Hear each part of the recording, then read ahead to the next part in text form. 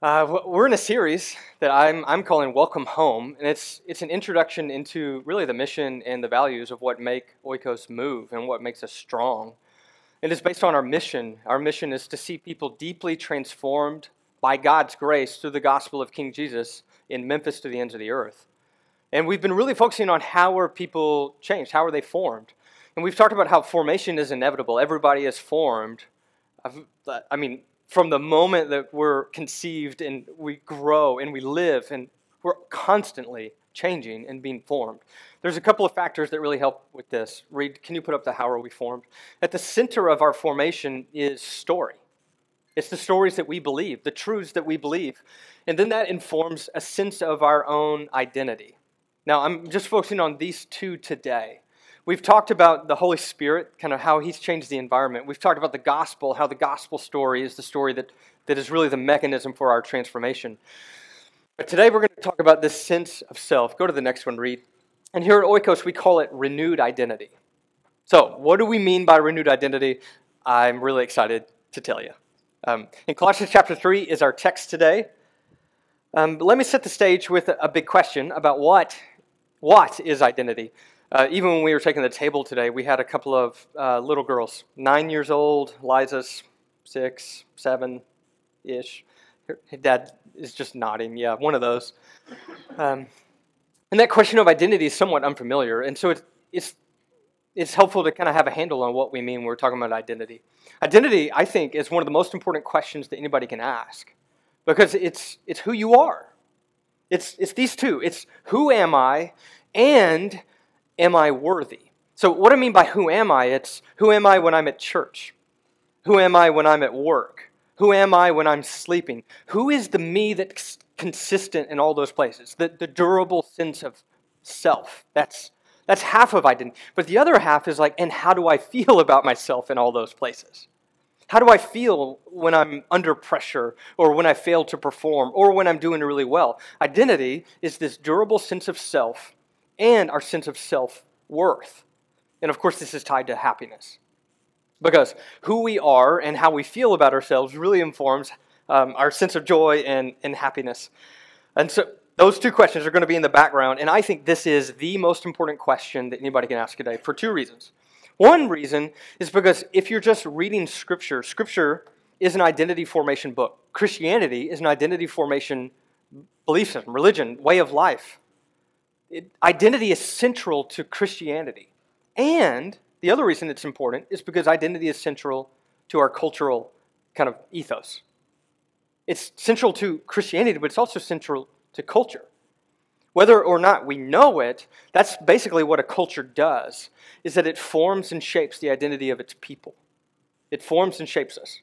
And so, one book on identity that I really liked, he says this: nothing is more important than knowing who you are and acting accordingly. But the problem is that it's harder to know who you are today than at any other point in human history.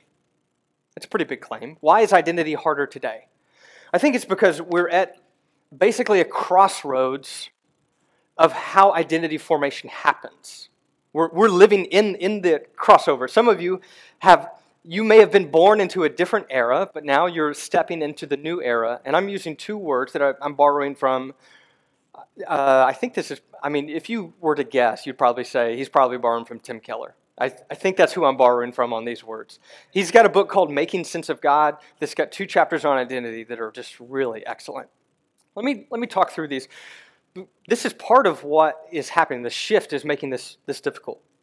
The shift is from, in the traditional sense, outside in. That is, you look around you and you say, well, that's who they say I am. That's who I have to become. But the modern identity, it says, I look inside myself and then I look out and tell them who I am. It's completely inverted. Keep going. The next one here, Reed. The traditional identity looks to institutional authority.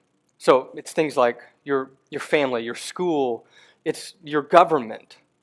Military was a major identity-forming center in traditional identity. On the other hand, instead of institutional authority, modern identity is highly suspicious of institutions, and it looks to individual authority. It looks to the self as the sense of authority.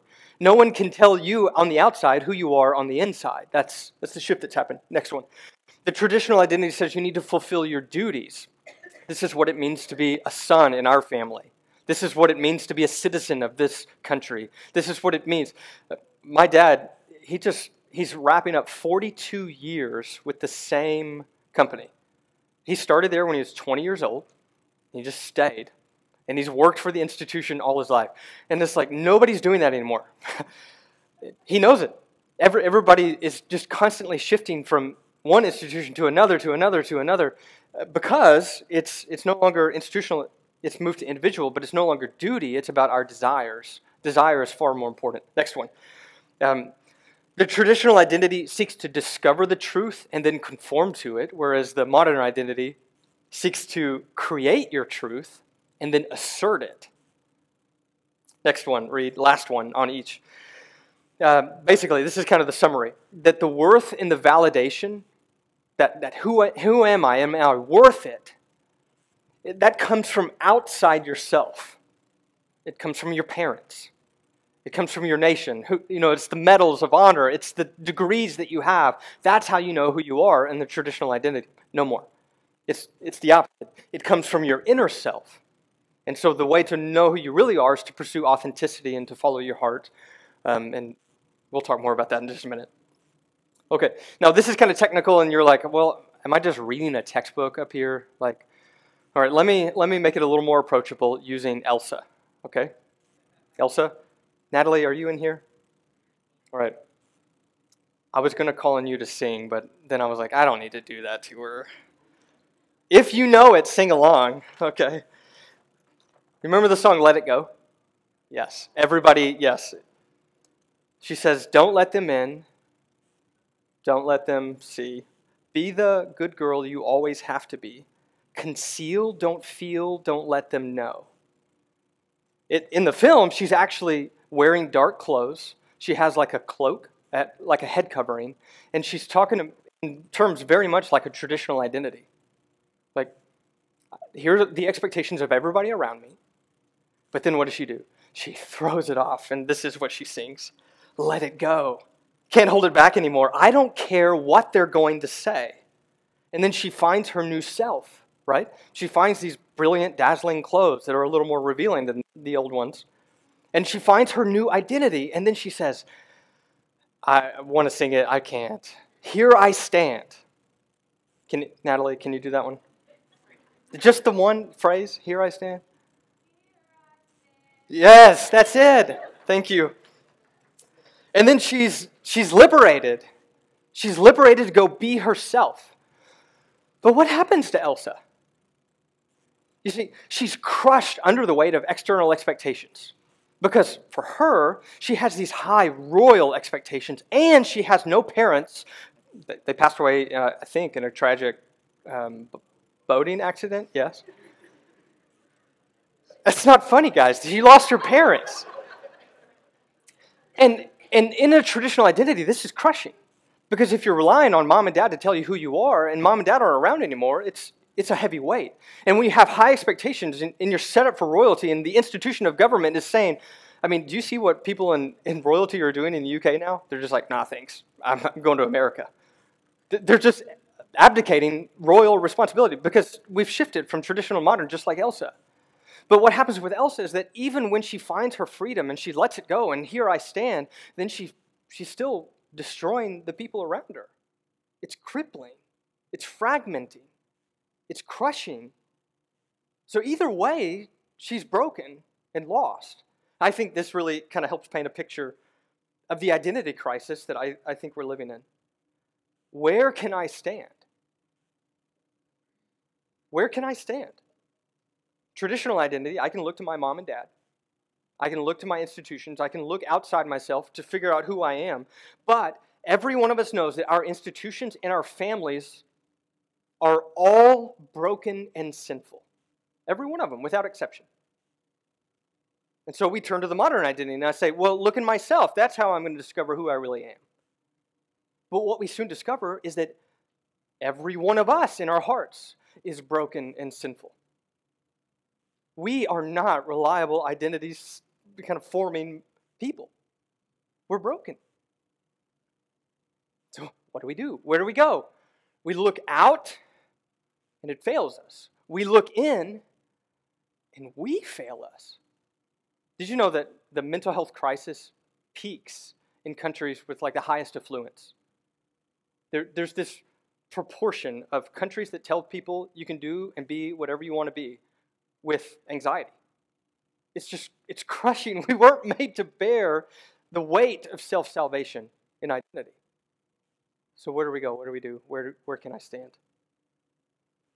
This is where Colossians 3 comes in. All of us, we can say, I am what I do, I am what I have, I am what I desire, I am what other people think of me. But every one of those is going to fail us at some point because they're all broken, because we're all broken. But in Colossians chapter 3, page 1017, he doesn't say look out. He doesn't say look in. He says look up. Let's read this together. He says, since then you have been raised with Christ, set your heart on things above. On things above, where Christ is, seated at the right hand of God. Set your mind on things above, not on earthly things. He's saying our hearts, they set the trajectory of our life. So as you're aiming them, don't aim out and look at who they tell you you are. Don't aim in and try to figure out who you think you are. He says, look up where Christ is. Next phrase here, read. He says, you've been raised with Christ. Now, this is a weird phrase because he's talking to people who were very much just like sitting in a church, somebody's reading Paul's mail. They're just normal people. But he says, resurrection has already happened in you. It's a weird thing. When did this happen? How did this happen, Paul? If you flip over a page before in our Bibles, in Colossians chapter 2, he says it happened when you were buried with him in baptism. He says that's when you were also raised with him. So when you're baptized, you're raised with him through your faith in the working of God who raised Jesus from the dead. When you were dead in your sins and the uncircumcision of your flesh, God made you alive with Christ and he forgave us all our sins. So something happened, he says to these people, when you were baptized. He says you go down into the grave and then you're raised up with him. It's this miracle of resurrection. And so if you've been raised with Christ, you take on the identity of Christ. Next phrase. He says, look at all these highlighted phrases. I'm colorblind, so I struggle with colors. Can you see all of those times that Christ is alluded to? Marcus can see them. It says you are with Christ, and you're where Christ is, and you're when Christ is. You're already raised with Christ, and when he comes back in glory, you're going to be with him then too. So it's past and present and future. It's all the W questions. When and where and why, and it's Christ. Christ is all here. Christ, where he is. Next phrase, read. So then he says, verse 3, for you died, and your life is now hidden with Christ in God. He's talking to people who were just right in front of him. He's like, you're dead. You're dead. What does he mean? He said, when you surrender and you pledge allegiance to the King, the crucified King, you give up yourself, your life, your what we are using the phrase identity. You give up yourself, and it dies. There's a really great passage in Galatians chapter 2 where Paul, the same guy who's writing this letter, he says, I have been crucified with Christ. Nevertheless, I live. Yet it's not I who live, but it's Christ who lives in me. So the life that I now live in the body and the flesh, I live by faith in the Son of God who loved me and he gave himself for me. You died. Now, instead of looking inside to figure out who you are, he says, you look at Christ to figure out who you are. Next phrase. You died and your life is now hidden with Christ in God. And when Christ, who is your life, appears, you'll also appear with him in glory. So, what does this mean? This is the doctrine of union with Christ. That we are joined with him. That what's true of him becomes true of us. Do you remember the story of David and Goliath? Little boy David, he goes out and he realizes that this evil giant is taunting his people day after day after day. And David he's like, why isn't anybody doing anything about this? And then David actually goes out and fights the giant on behalf of all the people. I don't know if you know this, but David's village is the next village over. If somebody doesn't take care of this, his family is going to be killed. His farm is going to be laid waste. Somebody's got to do something here, and they need to do it quickly. David says, I'll do it. And then what happens to David is that his victory is then shared with his people's victory. He's the champion. He's the representative. What's true of him is true of them. This is the doctrine of union with Christ. That what's true of Christ's victory over the evil giant Satan is true of those who are in Christ, those who've been crucified with him and those who've died with him. Everything that's true of Jesus is true of us when he looks at us. Isn't that incredible? That he looks at us and he doesn't see our own failures. He sees the accomplishments of our King. But there's another sense here about life. It's not just that it's doctrinally true. It's that he actually then changes your life to start reflecting that reality. You've got to kind of go live into that victory. He is your life. I love this language, that he is your life. There was a woman, it's a book by Keller. He said, I met this woman named Sally, and she had, let's see how he put it. I met a woman named Sally who had the misfortune of being born beautiful. This woman, she used her beauty to get men, and then later, men used her beauty against her. And she found herself repeatedly and locked in to abusive relationships. And so she's talking with Keller, her pastor, and she says, men were my alcohol. Only if I was on a man's arm could I face life and feel good about myself. You see, that's her identity. I need to be loved by men. I am what that man thinks of me. It's this codependent dependency on another person's love.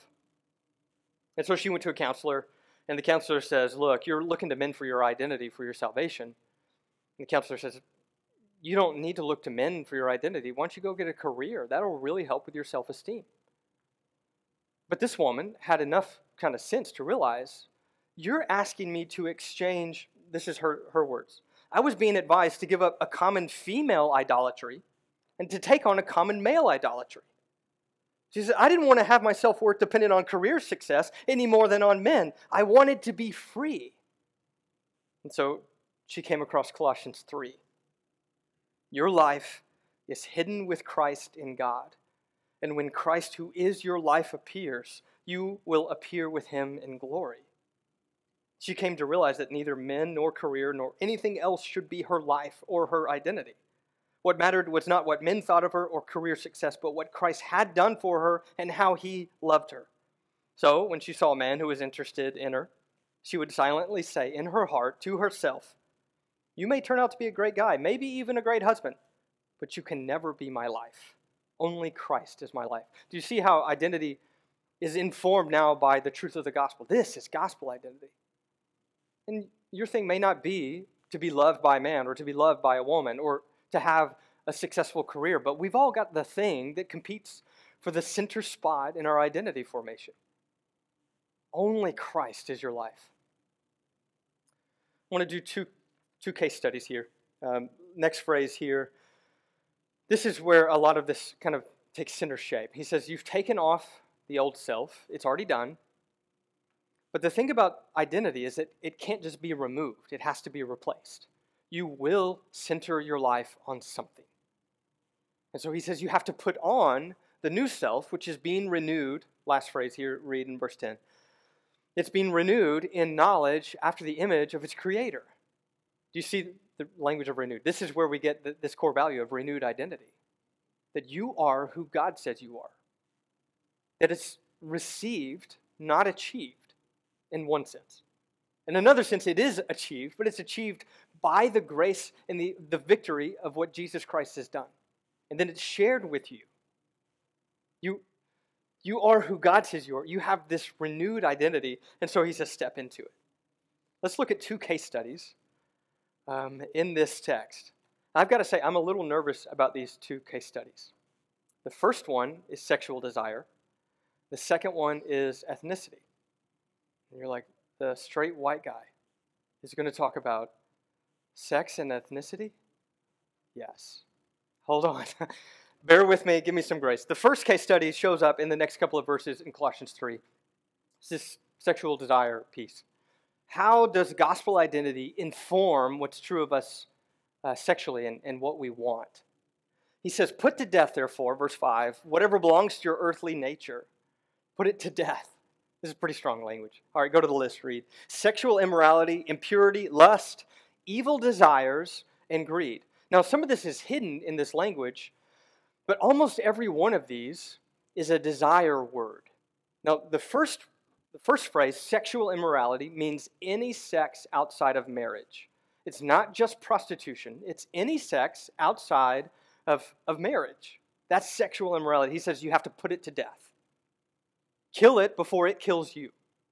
Put it to death. But then these other words, the impurity, the lust, it says evil desires, but the Greek doesn't actually have the word evil. It's more like an over desire. It's a desire that's just overly elevated. It's disproportional.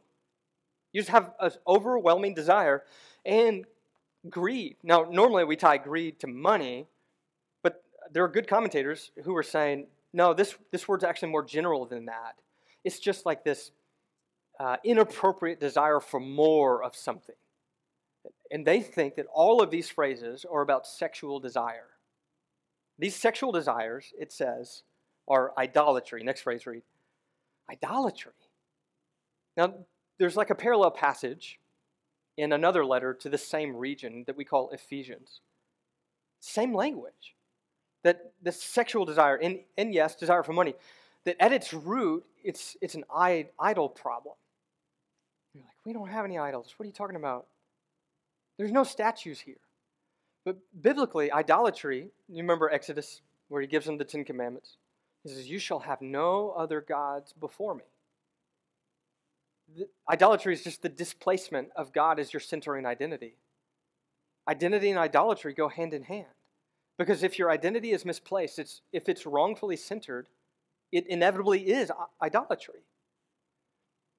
So how does this sexual idolatry show up? Now, most every Christian that I know, not all, that should be said, but most every Christian I know doesn't want to be a bigot. Most every Christian I know. And many are even willing to kind of rethink sexual ethics. Because we don't want to be a bigot, right? God wants us to be kind. He wants us to be loving. There's good reasons why this track of sexual desire is causing people to ask questions. But there's this phrase that shows up next that gives me caution.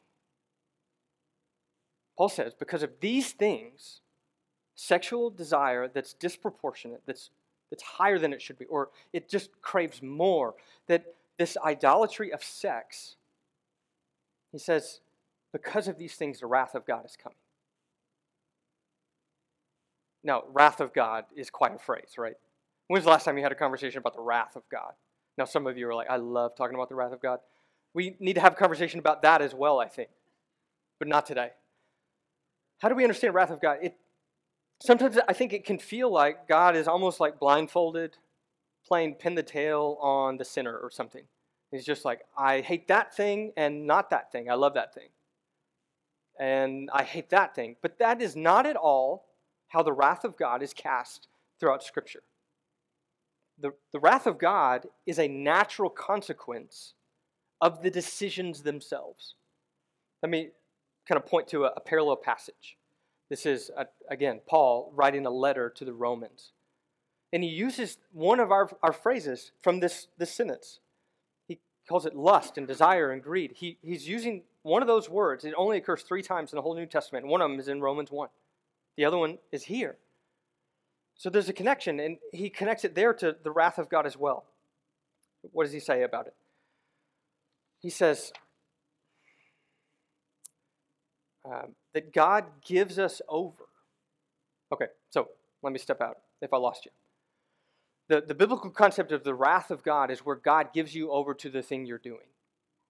It's not arbitrarily, it's not capricious, it's not random. It's God saying, okay, you can have it your way. And in Romans chapter 1, the thing that he gives us over to is sexual desire that's disordered. Specifically, he connects it to female desire for other women and male sexual desire for other men. But commentators say, like Leon Morris, he says, Paul is not so much calling for a penalty in Romans 1 as thinking of sexual perversion as itself a penalty. Like it is its own consequence. The way he says it is being a sinner is the punishment of sin. One translation, it translates it like this. They will forever enjoy the fitting wage of such perversion. Let me say it another way. Maybe a way that's a little more approachable. I think what he's saying when it comes to the wrath of God is that you have to kill it before it kills you. That there are some things in life that lead to death. Whether you know it or not, they do lead to death. And one of those things, one of those paths that leads to death is sexual desire that's disordered. No, a couple of clarifications. Am I saying that all sexual desire is bad? No, not at all. God created sexual desire and he designed it as a good gift. Am I saying that all sexual temptation is bad? No, not at all. Sexual temptation is not sin. Christ himself was tempted in all points as we are, yet without sin. Am I saying that sexual orientation is in view here? No. Again, Morris. He says a person's sexual orientation, whether heterosexual or homosexual, is not the point at issue. What matters is what a person does with his sexuality. So, yes, sexual desire informs our identity, but it is not the center of our identity. Instead, let me say it like this. We do not conform our identity in Christ around our sexual desire. We conform our sexual desire around our identity in Christ. The thing that is more true of us, the thing that centers us, is Christ himself. Christ is your life. Now, this is really countercultural. And I know if you feel nervous for me right now, or you feel anxious because of what we're talking about in the room, that's because in our culture, desire is just elevated as the standard of authority. And I don't think it's a great standard. In our culture, we say things. So Shakespeare had this line, 500 years ago or whenever he lived, where the fool in Shakespeare says, "To thine own self be true." And our culture's like, that seems like wisdom. We say, you do you, follow your heart, be true to yourself, just do it, speak your truth, and on and on and on. But maybe my favorite here is the heart wants what it wants. The heart wants what it wants, because this phrase captures this desire for authenticity. I didn't choose this. This is me. What can we say to that? The heart wants what it wants. But this phrase, most of us, I don't think, know who popularized it.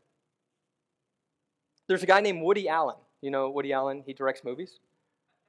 And in the 90s, he was doing an interview for Time magazine. So he sits down with a reporter. The reporter's asking him about his life. And then he asks him about his romantic life. I don't know if you know this about Woody Allen, but he had this long relationship with this really famous celebrity actress and model. And that actress and model had her own adopted children. And so he's functionally like the stepdad of those kids. Years into their relationship, they go on the rocks. And then his girlfriend's name, is it Mia Farrow? Anybody? Okay. Yes, somebody says yes, Mia Farrow. She comes into his house and she sees nude photos of her daughter, her adopted daughter, on his fireplace mantle. And it turns out that Woody Allen is sleeping with his girlfriend's daughter. He is, I think at the time, 56 years old, and she is 21 years old. He's been functioning as her stepdad. Why did you do this? The interviewer asked. The heart wants what it wants. He went on to marry Sun Yi. And when he did, it's complicated. Let's see. A dad became a brother-in-law. and a sister became a stepmom. Isn't this a little strange? The heart wants what it wants. See, but can our hearts be trusted? The scripture says that our hearts, they pursue, they go after. They set the trajectory of our life. But our hearts are broken because of the ways that we've been sinned against, because of the fallen world that we live in. Our hearts are not reliable guides. Our sexual desires are not reliable guides for our identities. Now, in the 90s, that was okay. That was celebrated. Post Me Too, most people look at that, and even progressive people today on sexual ethics just cringe. The heart wants what it wants? No. Because our strongest desires are not actually our deepest desires. You do you is really bad advice, I think. We're just not reliable enough. Our sexual identities are not our deepest identities. Christ is your life. So put the idols to death. Paul says, those who belong to Christ Jesus have crucified the flesh with its passions and desires. That means that discipleship to Jesus is the way to become you. Discipleship to Jesus, sexually and otherwise, is the way to become who you were made to be. Your true self is found not by looking into yourself, but by denying yourself and taking up your cross and following Him. All right, second case study. You ready for it? Ethnicity. This is actually straight where Paul, he goes here. Go ahead and go to the passage. He says, but now you were this. This is the way you once lived, but now something has happened. You must also rid yourselves of all such things as these. And then go on, read. Anger, rage, malice, slander, filthy language, put it away from your lips. And he says, don't lie to each other. Now, you may be thinking, what does this have to do with ethnicity? Have you ever seen a racist person talk about another ethnic group? It's that, right? It's the sense of superiority that's expressed in derision. And so I don't think it's an accident, and one of my favorite commentators, his name is N.T. Wright, he says that the distinctions that show up later in verse 10 and in verse 11, he says it's those that provide the best soil for mutual suspicion and distrust. Mutual suspicion and distrust. This is directly connected to the question of ethnicity that shows up later. He says these divisions were of great importance in the ancient world. The ancient world, just like the modern, was an elaborate network of prejudice and suspicion and arrogance, and so ingrained that it was thought to be natural and normal. And Paul says you have to get rid of it. Go on to verse 11. And so Paul says, in contrast, but now with the new self, he says the new self doesn't just inform who you are, the new self informs the whole new humanity. It's not just an individual thing, it's a collective community of God's people. This isn't just me, it's a we. Here's the we. There's no Gentile. Actually, in Greek, the word is Greek. There's no Hellenist. There's no Greek-speaking person here. There's no Jew. There's no circumcised. There's no uncircumcised. Now, Jews and Greeks, they would look down on each other. They would be like, you Jews. And the Jews would look at them and say, you Greeks. They would say, y'all are circumcised. And they would say, you're uncircumcised. They would call each other those names. And it's like, guys, you probably need to get more creative with because it's just descriptive. Like, yes, they're the uncircumcision. Yes, they are the circumcision. But they're looking down on each other. But then he throws in a few more, and these are fairly uncommon in the New Testament. He says, the barbarian. This is a non-Greek speaker. They say bar, bar, bar. And so it's an onomatopoeia. I mean, I'm not making this up. This is an onomatopoeia that just means people who don't speak Greek. It's just kind of a slander word for people who are uneducated or they live over there on the other side of the border. And then the Scythian. The Scythian is, you know where Crimea and Ukraine are? You've probably seen them on a map fairly recently. You got the Black Sea, and then Scythia is just the area north of there. This is where everybody goes to get slaves. And so then he says, slave or free. There's none of those distinctions anymore. You may be thinking, well, aren't there still distinctions? Let's talk through that. That's the next case study that I think is worth kind of a little deeper reflection. There's an author I really like named Esau McCaulley. He's a Black New Testament scholar who wrote a book a couple of years ago called Reading While Black.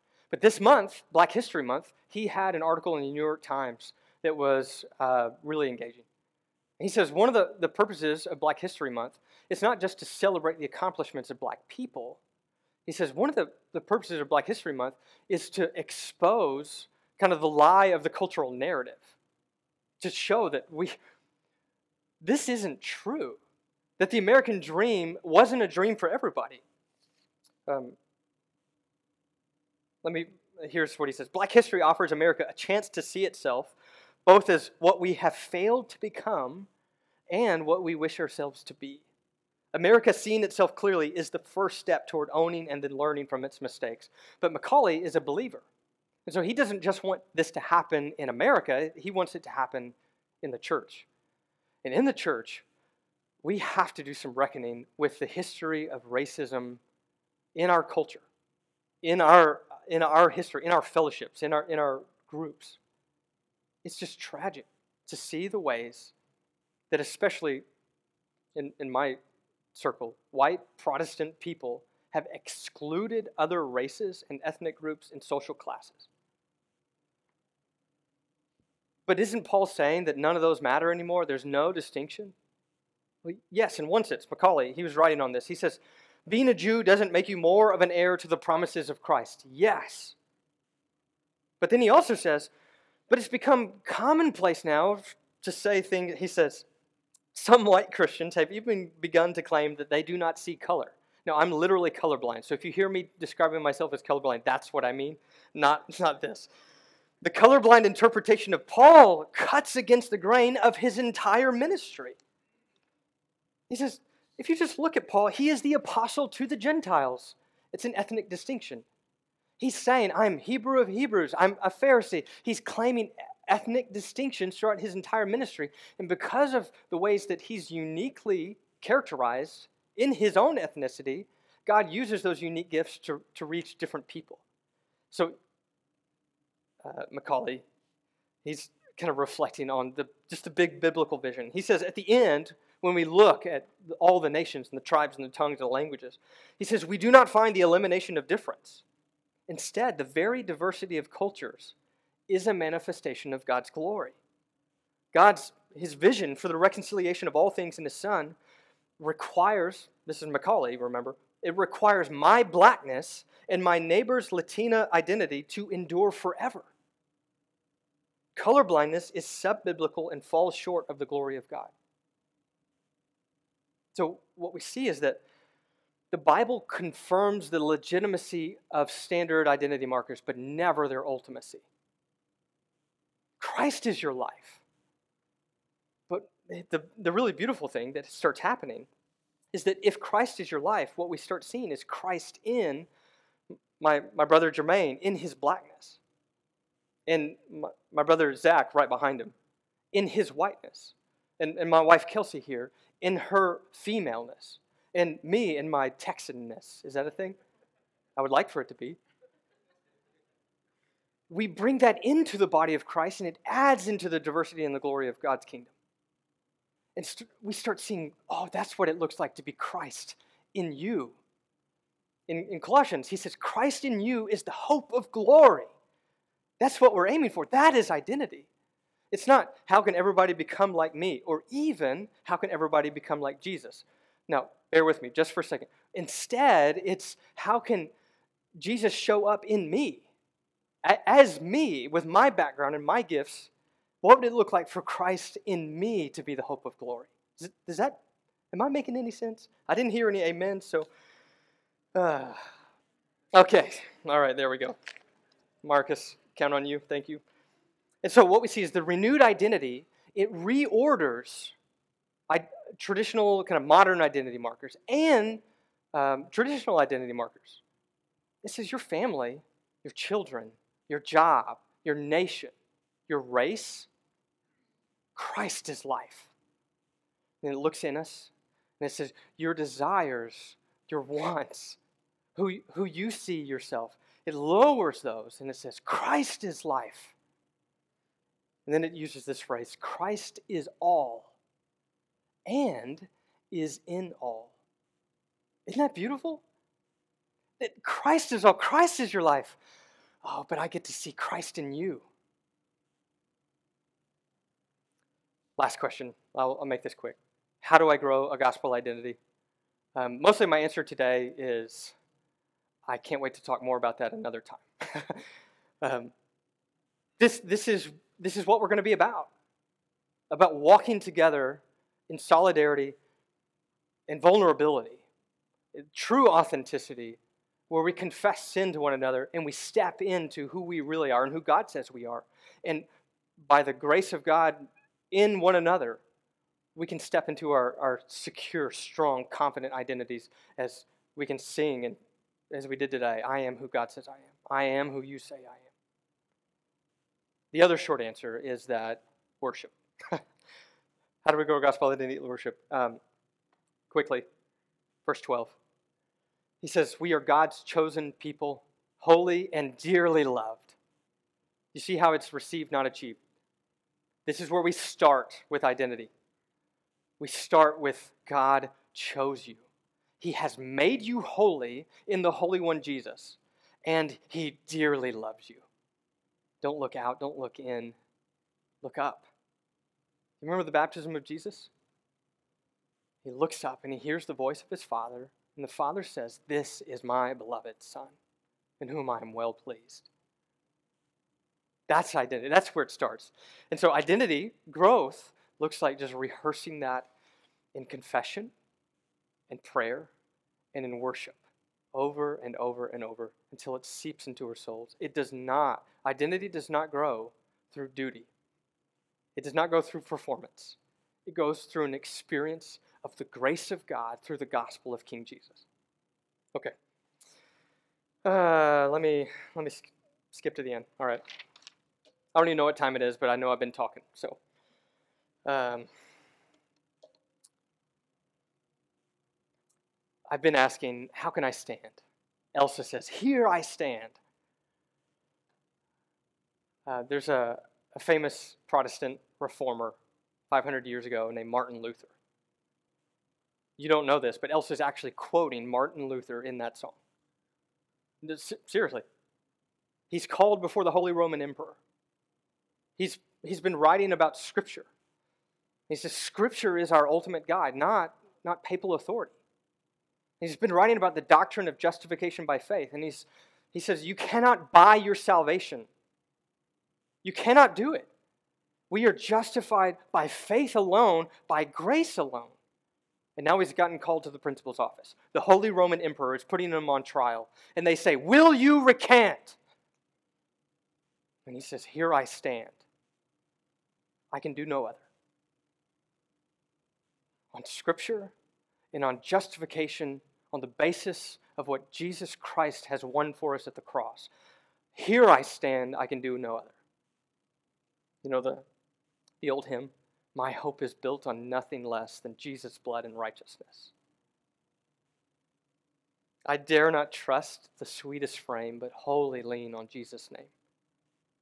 On Christ, the solid rock I stand. All other ground is sinking sand. Would you stand? I want to bless you with words from Ephesians.